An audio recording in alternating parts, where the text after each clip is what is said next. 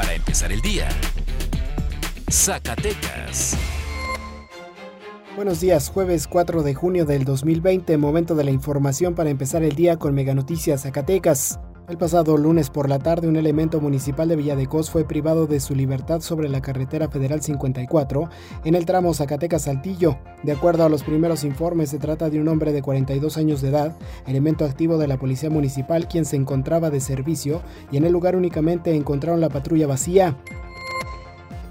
De acuerdo a datos preliminares dados a conocer por el Banco de México, la buena racha que venía trayendo el país en la llegada de remesas llegó a su fin en el mes de abril, pues se presentó una caída del 28.59% respecto al mes de marzo, cuando se cuantificó un monto de 4.007 millones de dólares. El estado de Zacatecas rompió su récord histórico en recepción de remesas durante el primer trimestre del 2020, pues de enero a marzo la entidad recibió 286.5 millones de dólares, la mayor cifra registrada en los primeros 3 meses de los últimos años.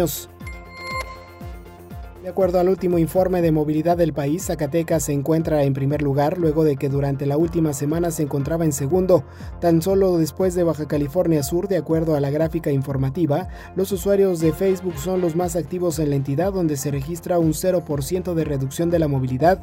En Twitter se registró un descenso del 50%, mientras que Google del 40%.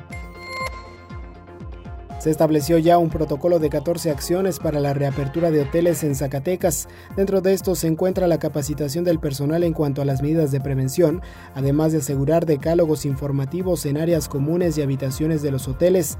Dentro de las medidas más relevantes se encuentra la suspensión del servicio en valet parking y la priorización del pago con tarjeta, así como trámites esenciales vía electrónica para evitar el contacto físico entre clientes y empleados.